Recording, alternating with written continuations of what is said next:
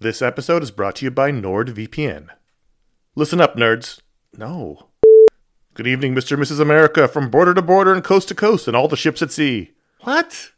Hello, friends. Do you have a computer? Of course you do, because it's not 1987. Hell, you're listening to this on some kind of computer right now. But do you have a VPN? Oh, what's a VPN, you ask? Well, my friend, a VPN is a virtual private network and it offers two key benefits: enhanced privacy and security online. But VPNs do a lot more than that. VPNs shield your IP address, change your browsing location, and make online life easier. It's all about safety and security, my friends. But like everything else in life, it's also about watching TV.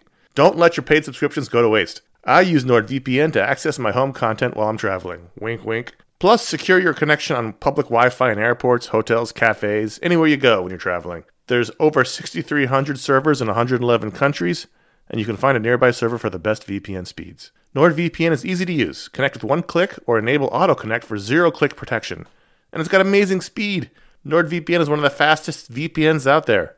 And with just one NordVPN account, you can use it on 6 devices. It supports every major platform: Windows, Android, iOS, macOS, Linux, even Android TV. I think those are all real. Don't miss out on all the awesome benefits for using a VPN. Go to nordvpn.com/ifanboy today for a risk-free 30-day money-back guarantee. The link's in the show notes. Once again, that's nordvpn.com/ifanboy. This show is sponsored by BetterHelp. You ever feel like you really need to get something off your chest?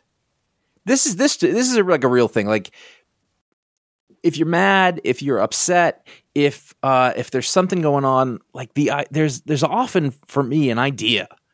Maybe it's a wrong, maybe it's a moment, it's an injustice, is something that just you keep going on and on over and over in your mind about it, and like that can create anger and resentment or shame, whatever it is.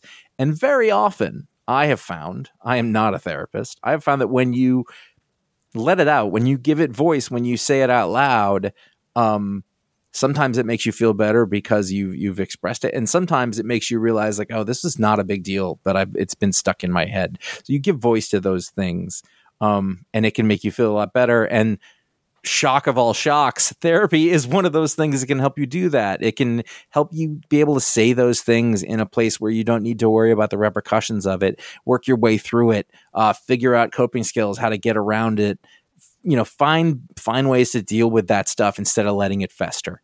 If you are thinking of starting therapy, if anything I said sounds familiar, you're like, oh, maybe my life would be a little better if I could deal with that kind of thing, you should give BetterHelp a try. It's fully online. It is convenient, flexible. It is suited to your schedule. That's the idea. That's what they're going for. You can fill out a brief questionnaire to get matched with a licensed therapist. That's a big deal. You can switch therapists at any time for no additional charge. That personal connection, I believe, to be super important. Again, I'm not a professional. Get it off your chest with BetterHelp. Visit BetterHelp.com/ifanboy today. You get 10% off your first month. That is BetterHelp, HELP.com/ifanboy. You're listening to the iFanboy Pick the Week podcast, episode 187, the one where we die, sponsored by InStock Trades and Audible. Visit audiblepodcast.com/ifanboy for your free audiobook download. I'm stuck in all the holes are burning, still I hold my throat, and I'm watching all the laughing pass me by. If I could just turn the clock back, well, this time left me feeling jaded. I nearly lost my mind. Let me stay here one more moment. Hey, welcome to the iFanboy Pick the Week podcast, episode 187. Apparently not where we die, but where we get killed. That's the difference. Murder! Yeah, the popo was called out a homicide. My name is Ron Richards, and I'm here with Connor Kilpatrick. Hello. And the irredeemable Josh Flanagan. You feel me? Hell yeah.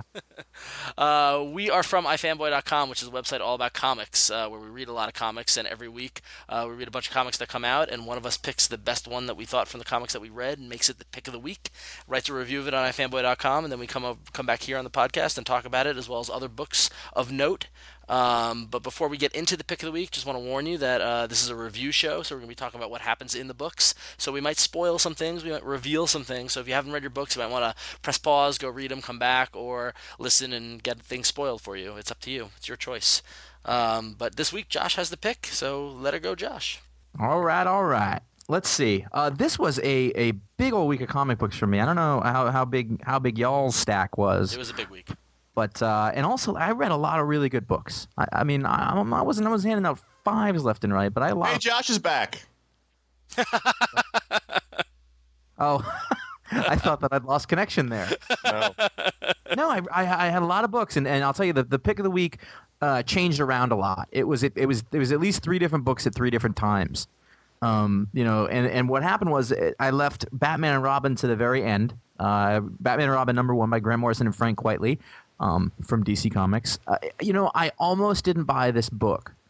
Well, it's funny because when these were first announced, you said you weren't going to buy it. You weren't interested in any of them, and I said even the Morrison Quietly book, and you said nah. So in the back of my head, you weren't buying it because I didn't look at your pull list. So after I read it, I immediately started emailing you. And I was halfway into the email, and I thought, well, let me just check to make sure he didn't buy it. And I saw you did pull it, so I deleted the email and just. Oh. I was going to say you have to buy this book. Well, I'll tell you why I didn't buy it. And it was because, or why I wasn't going to buy it. The big selling point for the book that I heard over and over again was this is like the '60s show. Now that wasn't interesting to me. For whatever reason. And what's funny is that when reading it, I never thought that once. I can see how it is now, but it doesn't mean that in a negative way at all. There's nothing kitschy or campy about it, really, that I thought of. 2, just I didn't really enjoy his Batman run all that much. I thought I liked parts of it. I can see the skill of it, but, it wasn't my thing, and I just thought, maybe I just won't read this. I'm glad I didn't listen to me, basically. After I read it, as I was reading through it, I kept seeing things that I was like, oh, that's really cool, and this is good, and that's good. And like by the end, I had such a list of things that I was thinking about, and I was like, oh wait, this just became the pick of the week. Like it kind of didn't occur to me, but when I looked at it compared to everything else I read, it was a straight answer. Just because, for one thing, I don't think that I had realized sort of how stale. That's not even the right word, but it made the regular old Batman Bruce Wayne stuff feel kind of stale because it was new. Yeah. It was Dick Grayson and Damian Wayne. Like it was a new relationship and new stuff, but all within the familiar confines of stuff that we understood. And Alfred was still there as like the constant. And then the stuff with the villain was really interesting. And it was just there was so many things. I was like, this is just so much fun. It's great. I thought you did a really good job in your review of talking about the different things about this that were really strong. Mm-hmm. And one of the main thing, which is what you just said, was this is a new Batman and Robin that we've obviously never seen before, but this relationship is new. It's not any kind of Batman and Robin we've ever seen before. It's not a dynamic we've ever seen. It's an interesting one. It's a very interesting one. It really is. And right on the surface, like a character like Damian, and I heard this from a lot of people, and I understand it. A lot of people was like, well, I don't really like that character. Yeah, but You're not supposed to. No, you're not supposed to. I've been reading the first Starman again. Jack Knight's an asshole. Mm-hmm. Like he's a horrible. Like, but that's why you're watching this. You're watching to see what happens, and the whole time, like Damian is being really rude to Dick and Alfred. But someone needs to show some respect to Alfred. That's for sure. True, but like no. The whole point is he was raised differently. Yeah, and he treats Alfred the way. And this is not a he's a how most people I know who are super rich treat people who are beneath them. Mm-hmm.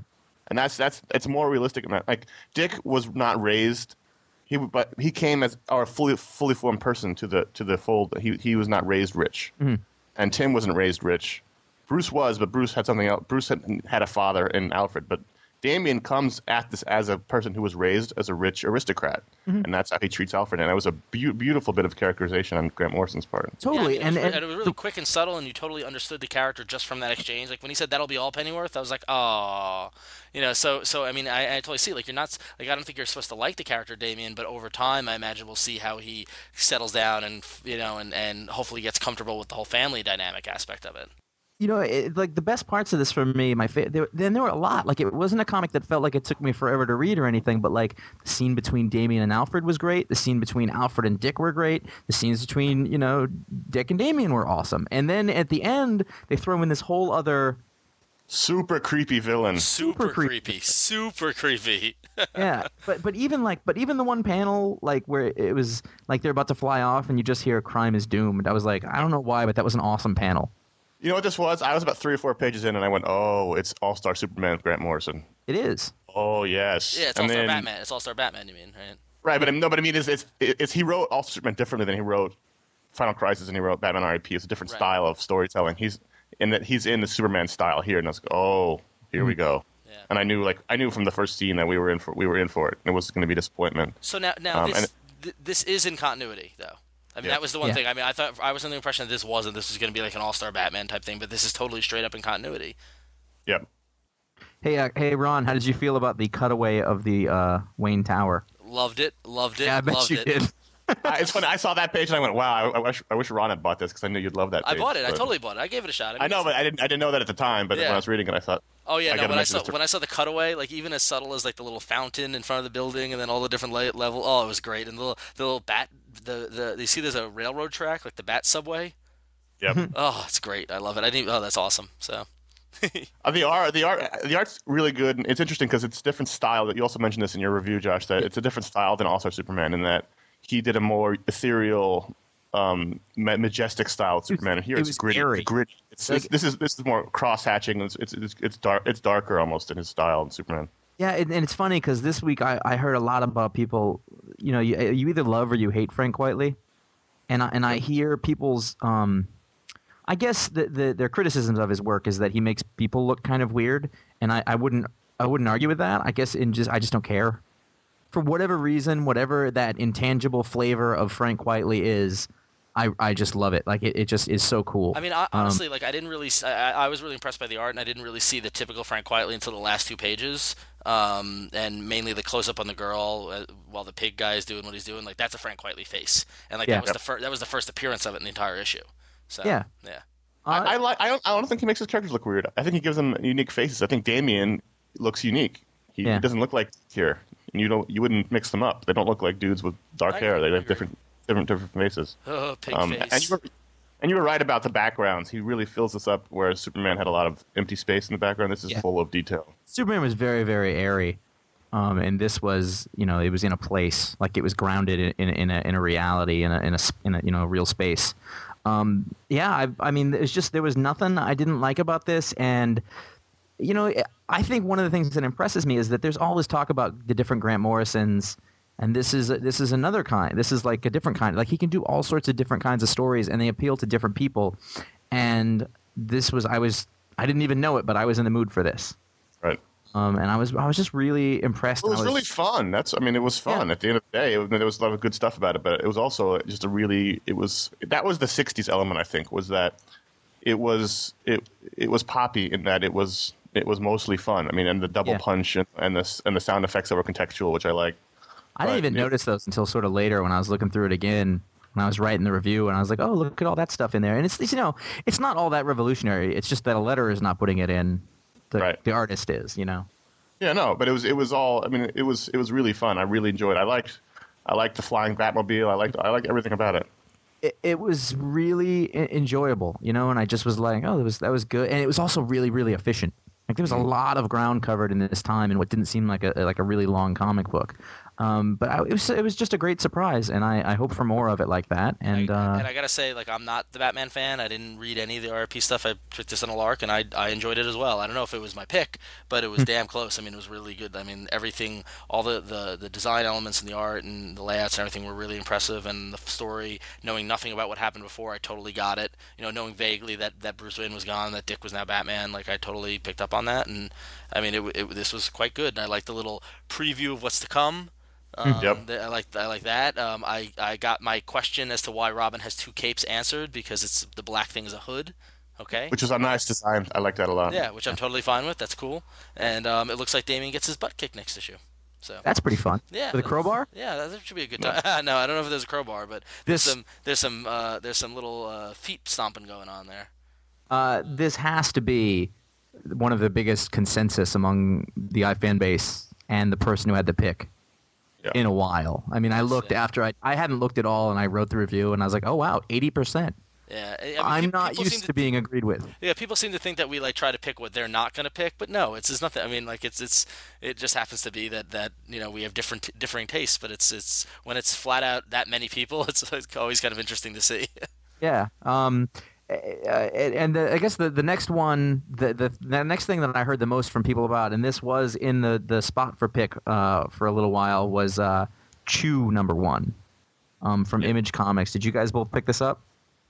I did not. I wasn't originally, but I did. I ended up at the last moment because I saw the solicitation, and I was like, oh, that's interesting. And I bought. I really wasn't. It was like 5 minutes before I went to the store. I decided to get it. You know, it was and I really good. Yeah, I need had to go back and seen- get it. I forgot. I had seen a preview in another Image book sometime in the last month, and it was from like the middle of the book, so it had no context, and I was like, that doesn't. I don't know what the hell is That's that. one reason why I never read previews because it can work both ways. Yeah, it's true. But I sort of picked it up on a lark because I just liked the way it looked. I liked the way it was designed. And like I said, I gave this one a 5 out of 5 too. This was I did as well. This was totally a contender for pick of the week. So what was it? I mean, like I heard a lot of buzz about it, and I forgot to pick it up. I'm going to go back and pick it up. But why was it so good? What is it? The story is that in the future, when bird flu has gotten pervasive, so they ban chicken, and poultry is illegal. Oh no! And so this is underground chicken, and so these are the cops investigating people who are smuggling chicken or eating chicken at speakeasy restaurants, and the main character is a what's the word Cybopathic, which means when he eats things, he can see what their history is. He knows where the foods come from, so he really doesn't eat food because he sees like the animals being slaughtered and stuff like that. His yellow, as it were, is beets. He can eat beets, so that's all he eats. Because otherwise, he has like remember the Trivial Psychic with Christopher Walken? Yes, It's like that. As soon as he touches the other food, like he sees all the death and horrible shit that it's been through. So we can't eat any food except for beets. Oh, and so in this fascinating. In the first issue, they're investigating a speakeasy restaurant that's serving chicken, and then some stuff goes wrong, and ends up where in this world the FDA is like the FBI, the Food and Drug Administration. So there's a lot of interesting parables between the drugs and food here, and fantastic art. Yeah, I love art in this.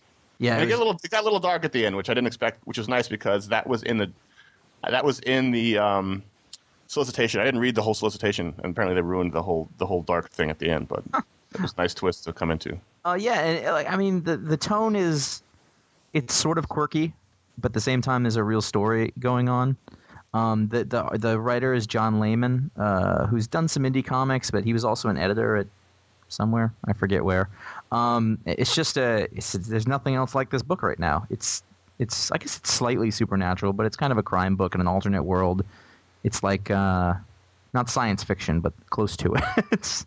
Yeah, I mean they find some guy with 25 pounds of uncooked chicken. It's like uncut cocaine, and it's an interesting. It's funny, and it's funny and dark, but it's smart too. And like he has a partner, and they hate each other. I will say, like him and the partner for a little bit. Like I was almost annoyed because it was a little too quippy, but then they kind of called that out. Like, why are you acting like this? This is stupid. Right. I thought one of my favorite pages was there was like a Food Network chef. Yeah. There's like a one-page sketch, and that's his brother. Yeah. Cop's brother, and he's like on air trying to tell you how to make food, but instead of using chicken, he has to use tofu. He's like, so normally this is where you put the chicken, and then he kind of loses it. Yeah. And he just breaks down. He's like, listen, it's all a scam. We should have chicken back. And there's no bird flu. And then they go off the air, and then, yeah. I will say the point in this comic book, and I don't want to spoil this for people because it's you can still go out there and get it, and a lot of people probably haven't, is that they bust into the kitchen at one point, and something happens to his partner. Yeah. And it made me go, oh. And I was like, oh, that's harsh. Yeah. No, this was really fun, really original, really fun. I'm really glad I picked it up. It's got crime, but it's got goofy, sort of quirky, alternate reality stuff going on, and it's really, really unique. I like this one a lot. Definitely worth a look at. Yeah. The one other one that I guess I'm running this show right now. One other one that it was very early running for pick of the week was The Mighty Number 5. This is written by Tomasi and Keith Champagne. I just keep hearing good things about this title. You know really what? Good. Yeah, and it gets better. The original artist on this was Peter Schneebjerg. I love that name. Love saying it. It's almost as good as Von Graubadger, but not quite. And this issue, I think Chris Samnee took over. Right. Nice. And this was my favorite artwork of the week.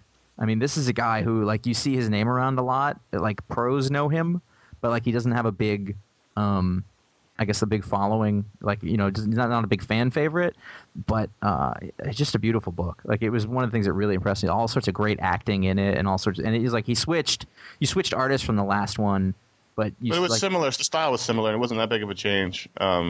In fact, if you hadn't told me, I wouldn't have noticed it until probably about halfway through that it was a different artist. Yeah, but I was just really impressed by it. I was like, this is great art in this book.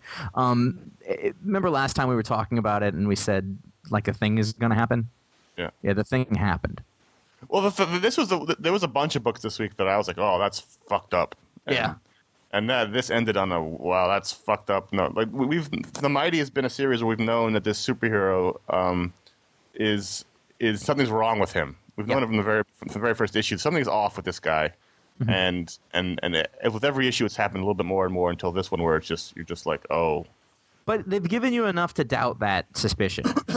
Like, they have him hanging out, and there's one superhero in the world, Alpha One, and then he's sort of the head of this big police force, sort of. And the main character in this book is the head of that police force, as he gets to know the ropes because his predecessor died. I really think this is going to be one of those books that doesn't make a lot of waves in sales, but it's like one of those trades that people are going to talk about for a really long time. And it's so weird because it's a regular DC title. It's not Vertigo. It's not anything, but it's not in the DC universe. Just a great little superhero story. Like, it almost feels like this would be like an Image superhero book, It feels like Image or Wildstorm or something, but It's odd that it's put out by the DC proper and it's not a DCU book, which is unusual. But that's the kind of strong. That's the kind of pull that Tomasi has. Great book. I'm really glad I started picking this one up. It was a really good issue. Cool. So, New Avengers Reunion, issue 4, finishing up the miniseries. Jim McCann writing and David Lopez on art. This one got us in the gut towards the end, didn't it? Oh, I cried. All right, I didn't cry, but I definitely got choked up at the end. I wanted to make note of the I don't know if there was a variant cover, but I believe I got the main cover, which had the logo in the middle and had both at the bottom, Mockingbird, and at the top Ronin walking away from their old costumes. I don't like that. I wanted to acknowledge the discarded Hawkeye costume being walked away from by Ronin. Walked away, given up on. It's just that's a feint. Just like they had said that they're not going to be together in this. That was a feint. Right. I don't believe anything. You keep telling yourself that. Well, I thought this issue was great. It had a great action sequence. Just so much fun to see Hawkeye and Mockingbird fight together and like kind of play off each other and the teamwork and such. But I was really, really impressed with David Lopez's art on this issue. I thought with each issue he got a little better and better. And this issue, I haven't been able to describe it, but I almost was able to. I think it was after reading Batman and Robin. Lopez feels like a cross between Quietly and Jamie McKelvey. In that, I think I can see that. Yeah, he does the little faces with the chins, the Matt Damon faces, but then like especially towards the end when there's one point where they combine chemicals and and change the explosion and make it become a diamond or whatever, and that one shot of Hawkeye or Ronin or Clint on the very bottom of that page when he says it's us, that it could have been McKelvey. I mean, just that clean line, like that sort of thing. So I mean, I think watching that, like you're definitely right. Lopez improved over the course of the series, but like you still got a little bit of that. Like he's kind of a newcomer, at least to this kind of style. Yep. But he definitely got better. I mean, I'd say if anything, through the whole thing, he has that Quietly thing where the characters all look kind of younger and smoother than you are used to. I guess once you get used to it, it's fine or whatever. But there were some really nice action sequences. One of the things is that, Jim McCann has been around Marvel forever. He's still a relatively new writer at this, but there was all sorts of really good things in this. It wasn't just good because the relationship of stuff between them was good. There was, like you said, there was also this big action sequence. It was a big, like, sci-fi chemical explosion explanation. Like, it just felt very comic booky. There was all sorts of little things going for it. If anything, if I had any things that I don't love about it, the dialogue is a little quippy for me. Like it's sort of cutesy the way that they go back and forth all the time. But There's nothing wrong. But it works with these characters. No, it totally does. It's supposed to be the romantic comedy sort of thing. I thought both of them got better as each issue went along. Yeah, definitely. Totally. I thought it was a lot stronger story-wise and art-wise by the end. The only thing that bugs me, and this is totally not normal for me, but it's like it doesn't fit in with any other Marvel books in terms of these two characters. Mm-hmm. That's true. Like they're not portrayed this way. She's still in her old costume. Like it's like. Yeah. I mean, that didn't bug me at all, but that's all I would think about as I read it was like, this doesn't fit with any other books. And that, that's all. That all said, though, I loved the end of this book. I was so like, it put me exactly where he wanted to put me. I was just like, yeah. And it definitely positioned, that like if they do a WCA book or whatever like that, there it is. There's your team. There's that's, like I could see that being done. Yeah. Yeah. I mean, great job. Stuff. Great miniseries. So. Yeah, I mean, for like I love that character, and it was very worthy of it. It wasn't milquetoast. It was good. Clint Barton. Right, Ronan. I believe he likes Ronan. Right. I've never, and I'm not going to. At so the it's, very end of the issue, when they're in the plane, they're going on their next mission, and Mockingbird says Ronan. I saw that. Yeah, It was a typo. Oh, yeah, okay. The letterer was asleep at the wheel there. Apparently. I love that we finally got something on you. Hey, speaking of letterers being asleep at the wheel. You like that? Did you guys check out Ultimate Spider-Man 133? Of course. I did. Yeah. It's the last issue. Corey Pettit did a great job. Is he actually credited? He is credited. Even though above it says this is a silent issue, but it does say Corey Pettit letterer. Huh. What did he do? Did the title page? I guess. All right. That's nice. You get paid full rate for that? Yeah. I don't know. I didn't know it was a silent issue until about 3/4 of the way. I really need to read that first page. That's what I'm learning now. That's what I'm learning. I didn't know it was a silent issue until I got about 3/4 of the way through. I'm like, oh, it's a silent issue. Yeah. Yeah. It was all right. It wasn't bad. It was neat for what it was, but it's also not the end. If you're thinking this is the last issue, I think there's a couple of quote unquote requiem issues. Yeah. Right. Yes. That are left. Well, this is the last numbered, like the numbered. I know, which is kind of crazy. It'd be and awesome. I kind of bought it because I have the 132 previous. Right. More than anything. Well, I mean, so we don't know if Peter's dead or not. All we know is that. Well, it's the classic thing. There's no body, so of course they can easily bring him back in a myriad of ways. You know what'd be great is if they bring this back with the creepy girl Peter Parker as Ultimate Spider-Man. I think they should. That'd be awesome. Why did Kitty hate her? I don't know. That did happen in this. Like she looked over, was like, "Oh, hey, I know you," and then she went to hug her, and then she phased through her. Yeah. I read that page. I read them. I went through those pages a few times trying to figure it out, but I don't remember what their problem was. Yeah, I don't recall either. I don't know whether Kitty knew that this one existed or not. I don't know. I guess if you look over and you see a girl that looks exactly like your boyfriend or ex-boyfriend, yeah. It was okay. I thought the silence treatment was really good for what the story was, which was you didn't need the words. You didn't. Yeah. That's true. And also, it was so what you wouldn't expect from Bendis.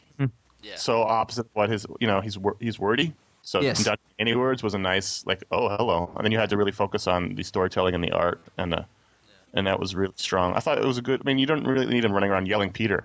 I thought it was more powerful to not see the words. No, it's totally true. I think it's one of those things though. If you got it and you felt like you were kind of gypped by it for whatever reason.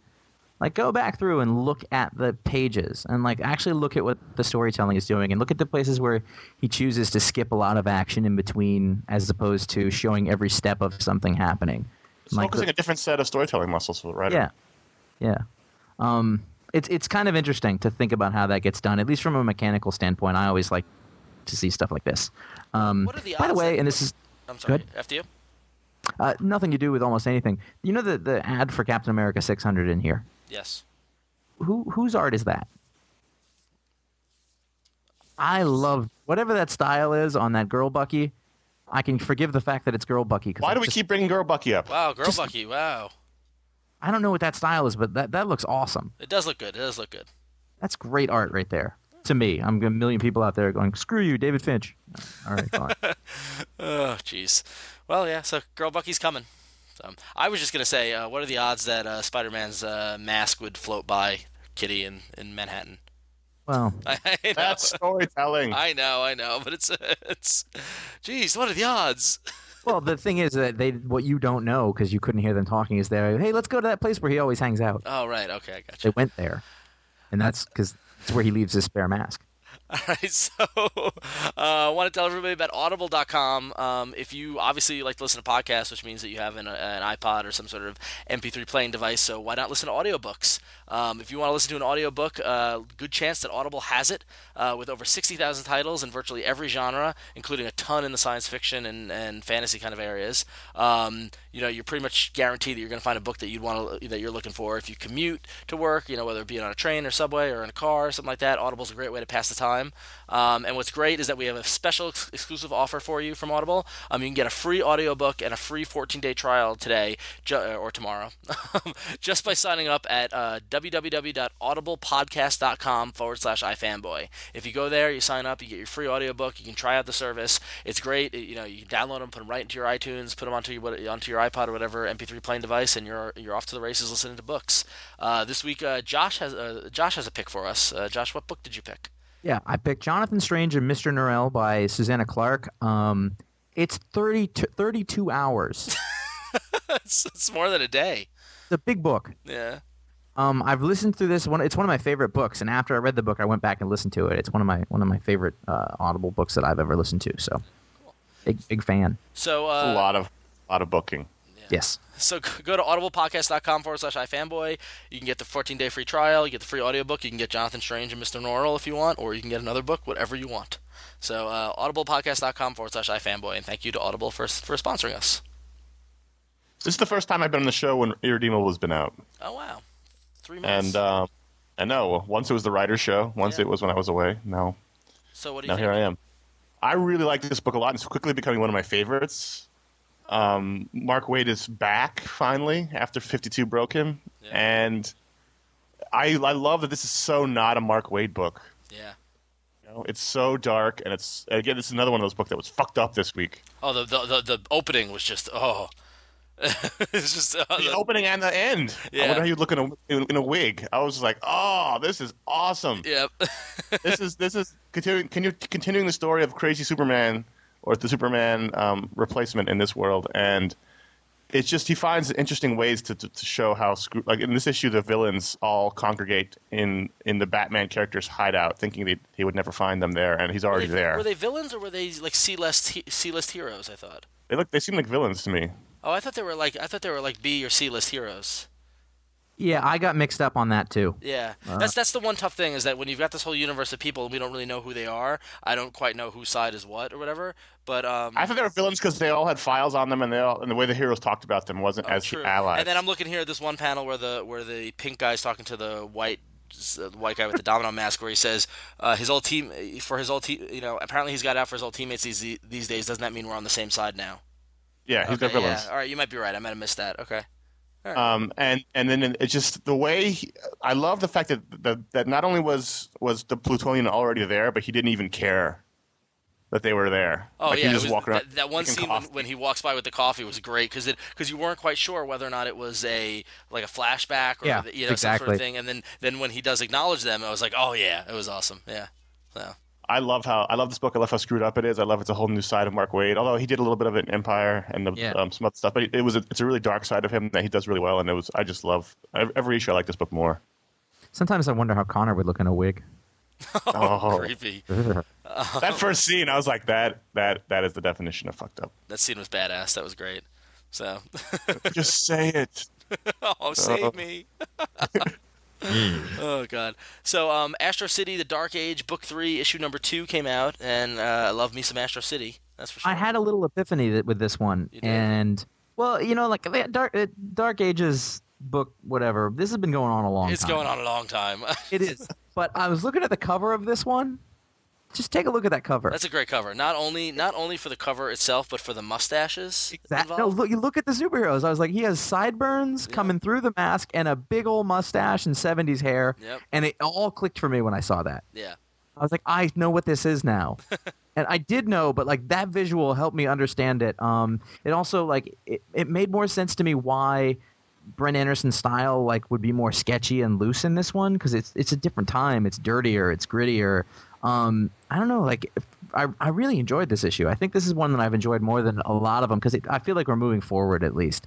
Before it was just stuff happening. Yeah, no, agreed. I mean, and we're watching the story of the two brothers, Royal and Charles Williams, and and in terms of like the previous other two books of the Dark Age have been kind of more centered around their desire for revenge and Royal's kind of adventures in crime and his brother and his being a cop. But for some reason, this story with the undercover aspect and and getting a little more of the superheroes involved has been a little more exciting for me. So and that feeling of the public not trusting the superheroes, but I mean, literally that cover at the beginning brought it all home for me. I was like, that's the greatest thing Alex Ross has ever drawn. Yeah, the Dark Ages have been great. Kind of breaking the logo, and it's great covers. So. House of Mystery number 14 was a book that I wanted to bring up. I haven't brought it up in a while. I'll be honest, when I pick up this book, sometimes I wonder, do I really want to keep reading this book? This is the book by Matt Sturgis about.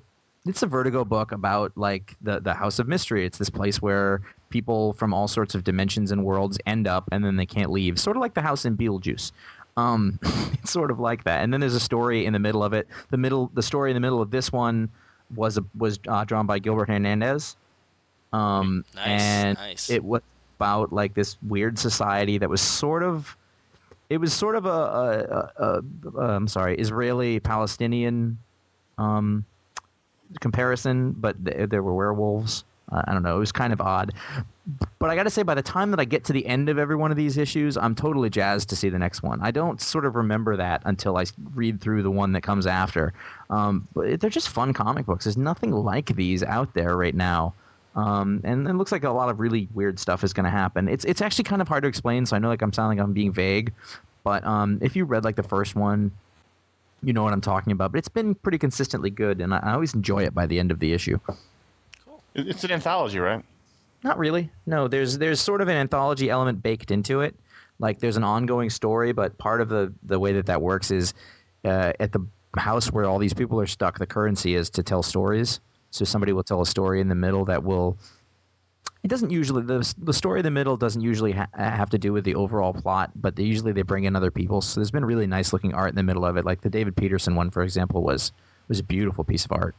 All right, so those are some of the comics that we enjoyed this week, but that's not all of them that came out. If you go to ifanboy.com/comics, you can see the full list, and you can also do your pull list and then come back and rate and review them. And we've got a couple of user reviews. Connor, you want to give us the first one? Robbie Zwanar reviewed Final Crisis Aftermath Run number 2, gave a story a 5 out of 5 and the art a 5 out of 5, and 0.62% of the iFan base picked it as their pick of the week. Which normally that would be a very small percentage, but given the number of people that made Batman and Robin theirs, it's probably exactly. And there was also a lot of them. If you look at the list, if you sort by pick of the week, there's a lot of people, a lot of books picked as pick of the week. Yeah. More than normal, which is interesting considering the vast majority went to one book. Yeah. And Robbie's entire review stands as, they are really onto something with this Human Torch guy. I'm not even sure where he came from before Final Crisis, if it even matters, but he is really starting to catch on with me now. So far, this series has been quite the mix of action and humor. I look forward to the next 2 issues. I wonder where Human Torch will land after the series is over, if he lands at all. We're going to do a find and replace on this one and say Human Flame.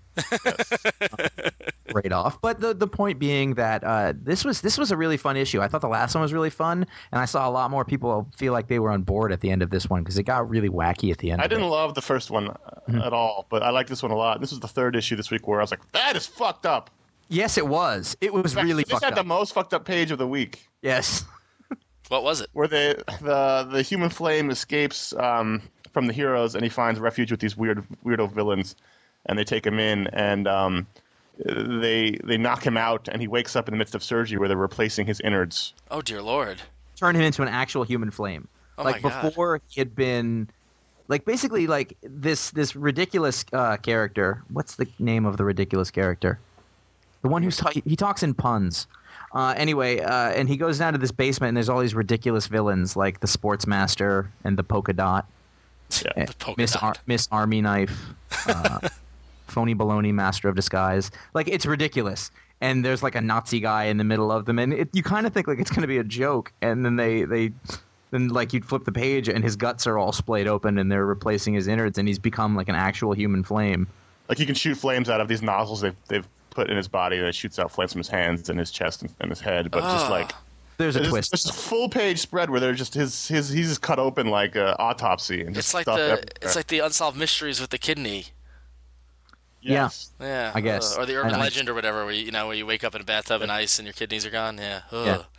Yeah. The thing about this was cool was that along the way with both issues, like it just keeps raising the stakes over and over and over again. Like how much more screwed up can this be? And it isn't like that you have to root for the Human Flame. You're not trying to. You just want to see how much horrible shit can happen to him, and they just keep piling on each issue, which made it fun. All right, our next review comes from Jester with no E. That's Jess TR. It's the only URL he could get. Who reviewed Jonah Hex number 44, and he gave the story a 4 out of 5 and the art a 4 out of 5, and 0.15% of the iFanboy community made it their pick of the week. Again, small number, but considering. So Jester said about Jonah Hex number 44, since this became an ongoing title, writers Jimmy Palmiotti and Justin Gray have taken the done-in-one approach with few exceptions. This issue marks the first part of a 6-part arc titled Six Gun War. This issue is jam-packed with Hex's recurring characters, for example, Batlash, El Papagayo, classic Hex villain Quentin Turnbull, and my favorite, Tallulah Black. So we got a little 6-issue arc going on the one-and-done stories, huh? Yeah, it's sort of like first of all, we're at 44 issues of this book. Right. I thought that would have happened. Yeah. I remember a show very early on, I think Jonah Hex number 1 was a pick of the week. Like one of our, we don't know what we're doing podcasts. Who could tell, though? Yeah. This is just like the culmination of all the Jonah Hex stuff coming together in this big 6-part arc. I really liked that. Yeah, it was a lot of fun, and I think seeing those pictures that we put up on iFanboy of Josh Brolin in Jonah Hex garb made me like it a little. I was like, ooh, I was super jazzed for it. Well, I mean, I also like that there's more room to breathe. I like the one-and-done stories, but I also like the fact that now we're going to get a little more time to explore, which is nice. It's interesting that they're doing the movie, so the movie's coming out, so the book will be around for until the movie comes out at least. And then also, if this is the first issue of a 6-story arc, that brings us to a big issue 50, so which is kind of cool too. What's funny is that on this, Connor, you'll know this, but on this was the first book that made me laugh out loud this week, because the first page is it's Jonah Hex riding down a road and some Indians just start falling next to him. And there's also terrain, and he just goes, damn. And you turn the page, and there's Indians and horses flying all over the place because the tornado is ripping through. I was just like, that's ridiculous. It was raining Indians. I was like, what the? Yeah, it was. And they just threw every character at us. With the whole thing. Every major character who he's encountered in any kind of meaningful way in the last 4 years is popping up, or most of them have anyway. And it was I like it. I like that sort of coming together. It's sort of like a reckoning for Jonah Hex. Yeah, totally fun. So good art, real good art. So go to ifanboy.com/comics and do your polls and do your ratings and leave a review, and maybe we'll read one on the next show. Cool. We're going to take a quick moment right now and talk to you about the iFanboy memberships. The reason that we do this is because we need to pay for things. An iFanboy membership is a way that you can help give back if you like the content that we provide. It's always going to be free. It's always going to stay free. But if you feel like you can kick in and help support the show and the site and all that stuff and help us out, then we very much appreciate it. We do have a goal, and we are not there, and that will have real impact on stuff in the future. So keep that in mind. If it's something that you've meant to be doing, we ask the cost of one crappy comic book a month. $4 a month. If you stop buying something you don't really like and you just could send that our way, we would really much appreciate that. Or you can do $4 a month, or you can do $42 a year just in a one shot, and that'll get you an iFanboy prize pack, a comic book. One comic book. It could be anything. The anticipation alone about that should make it worth it. Some stickers, some buttons, stuff like that, and our undying gratitude. You can also join at the higher level, which is $10 a month or $100 a year. You don't have to, but if you can and you feel like it, then we certainly appreciate that. That will get you a special edition iFanboy Members t-shirt. And any member among you could be eligible for the giveaways that we're doing. We've got big giveaway coming up in just a week or so, right? I forget what the date we put on it was. Actually, if you become a member by June 12th at 5 p.m. Eastern Time, that will make you eligible. If you're not a member yet, so you got about a little less than a week to do it. Do it by Friday, June 12th. That will make you eligible to win. We've got a couple of prizes. The grand prize is that one winner will win the Walking Dead compendium, that big brick of Walking Dead, which is quite awesome. In addition to that, you will also win 2 Joe Casey books signed by the man himself. What books are they, Josh? Godland Volume 1 and Nixon's Pals, and there's going to be also another set of those 2 books for Without the Walking Dead thing, so there'll be 2 winners of those 2 prize packs. Right. Great books, but also, Joe signed his, and so it's stuff like that. Somebody else got a all red page. The thing is, we're going to San Diego, and we know a lot of people at this point. So there's going to be some cool shit. I'm not, totally not kidding about that. But more important, it's about if you guys can help support the site. If this whole thing means something to you, then we really appreciate it. And the more people who can be part of it, the less we have to do talking about it like this. But it is something we have to do, and we thank everybody. So get to ifanboy.com/store to check those out. And thank you very much, everybody. So, Josh, you had the book of the month this month, didn't you? Yeah, I'm just talking and talking and talking today. How is that any different? All sticky jokes for me. When the book of the month comes up, the worst thing in the world to do is have to figure out what it is if you have no idea. This time it was pretty easy. About a week ago, maybe 2 weeks ago, I Kill Giants, the trade paperback, came out. And I do not remember a time in recent history when the ending of an indie series made as much impact as it did. This is a 7-issue mini that came out from Image, and like you heard people all over the place like, I was crying on the bus. It's a very good book. Ron, I mean, you were over the moon about this thing. So it punched me in the gut. It was just great. It was wonderful. To say it's been anticipated is an understatement. I think that the polls on this one were in the 200s, and like the last couple before this were barely broke the 20s. I think. So people were really into this book, and it came out as a good time, and I was really looking forward to get my hands on it. And I was just as impressed as everybody else. I've been saying it lately that I think that we need to be dope testing Joe Kelly. Dope is in steroids, right? Yeah. I mean, whatever he wants to do in the privacy of his own home is fine. But I think the guy is juicing. He's been around for at least a decade, and he's done good comics. But lately, just between he's doing great stuff with Amazing Spider-Man. He's doing Four Eyes. He's this I Kill Giants. He's got 100 other series that are going on, and this story is. I had a really hard time writing the review because it's hard to say what it is without either giving it away or making it sound boring. That's really the challenge with it, because it's not a superhero story. I mean, it is an indie book, but it's not like an indie book. You know what I mean? Like in quotes. Yeah.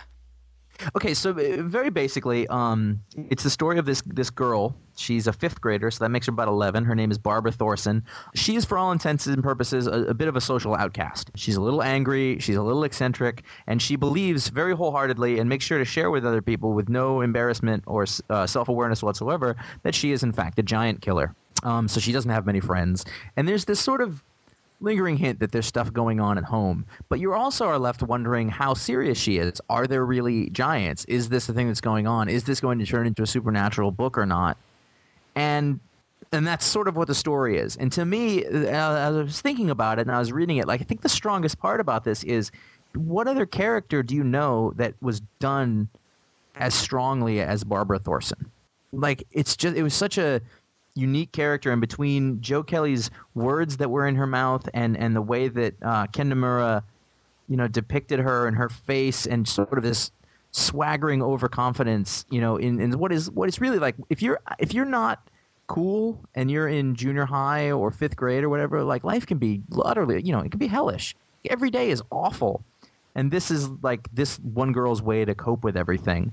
And that, to me, was one of the cooler parts of it, and it just keeps building until you get to, I guess, what the crescendo of the whole thing is, and she makes a friend, and then that gets ruined, and a whole bunch of stuff. And again, like, at this point, like, I'm struggling to try not to blow stuff because it's really an experience. Well, it's really a good story, and it's a good story about a girl, and and when I wrote, I did it. The last issue was the pick of the week, and when I wrote about it, I was, it's about life and loss and love and gaining happiness and like all that kind of stuff from the eyes of a 5th grader, and it's done so well that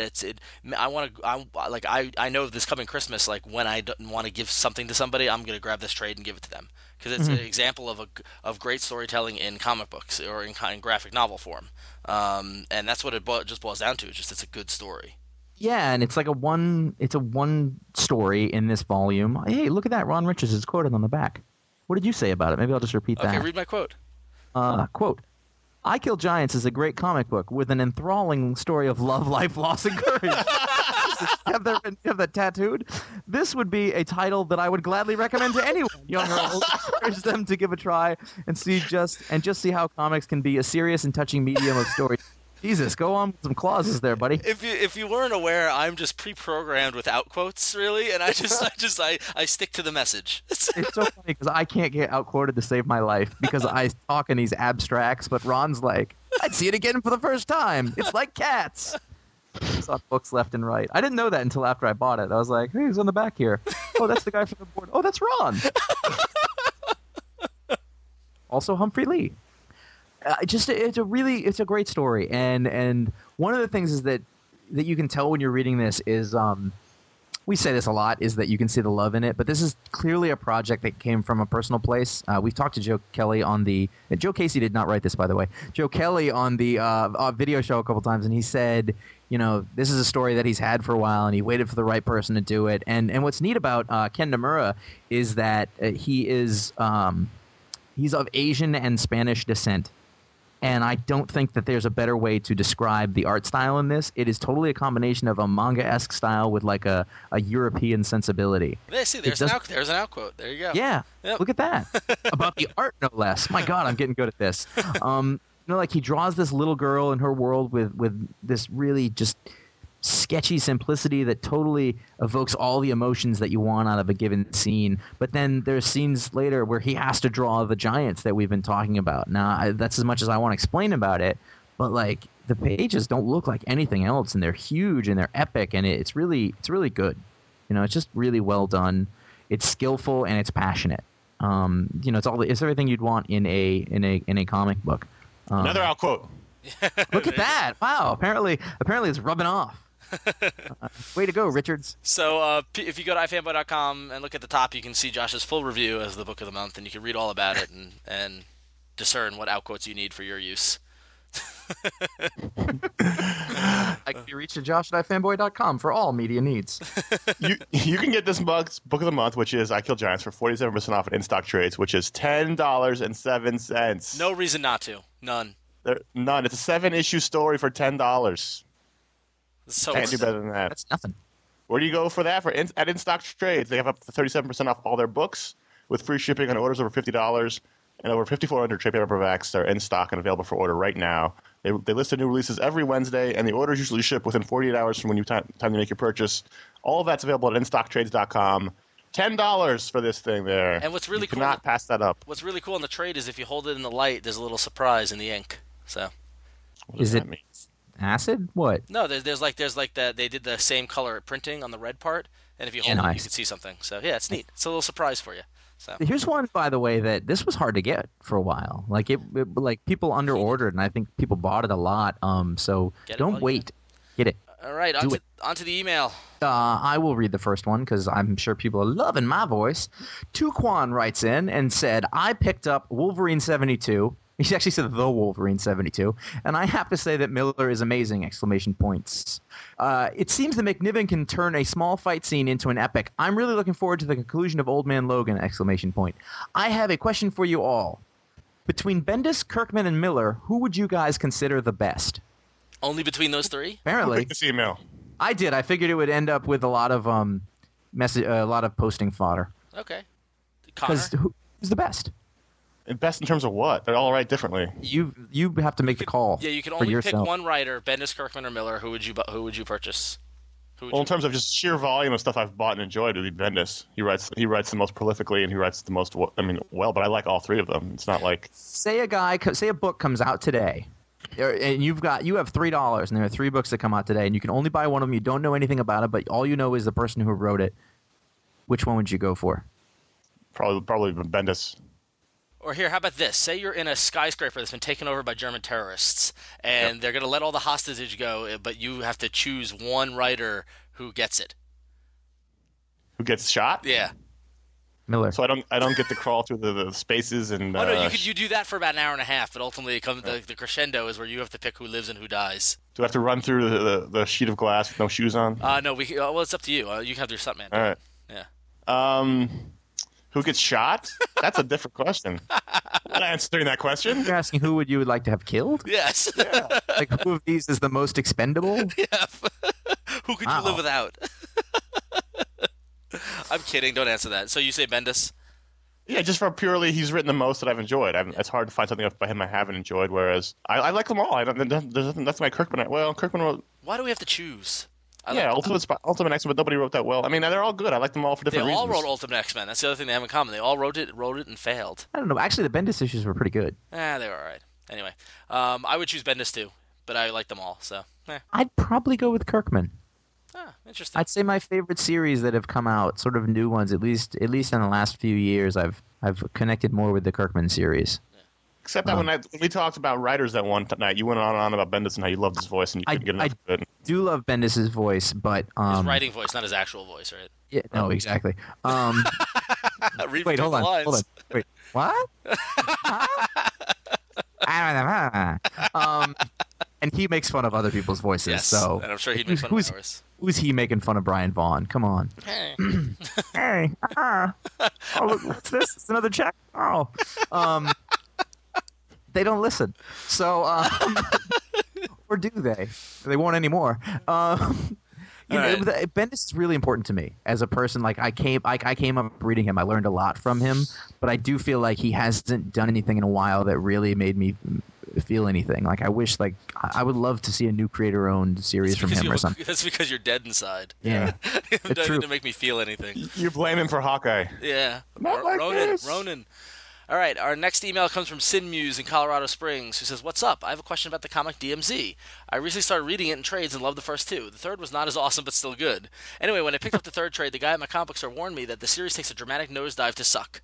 He said that it becomes dull and boring, as well as an anti-Bush bash leftist rant. He told me that The Boys would be a good comic to replace it with. I do like DMZ so far, but I'm not a wealthy man. I can't afford many comics. I don't want to spend what little I have on a mediocre comic. I was wondering what you guys thought about DMZ and if my comic guy is opinionated or generally true. I tend to trust you guys more than him. If it does start getting lame, would The Boys be a good replacement?" That's a tough Comic one. guy is Yeah. off. Yeah, a little bit. I'll be honest that DMZ started out really strong and then did get a little meandering with the whole Parco election stuff like that. But it's it's gonna end. I mean, we're wrapping around into the last curve, almost. So Follow that with a says you. yeah, I really like the Parco stuff, and I It dropped was a logical extension of the story. yes. It isn't the same. You're absolutely right. It does change, but it had to, I think, in a way. And personally, I dropped The Boys. I don't see any connection between those two books. Yep. I mean, one who likes one may not necessarily care a thing about the other one, so I wouldn't go with that. As far as it being having DMZ having a political viewpoint, it's no secret where Brian Wood stands, and he hasn't kept it out of his work. It's a political book. It's about politics. Exactly.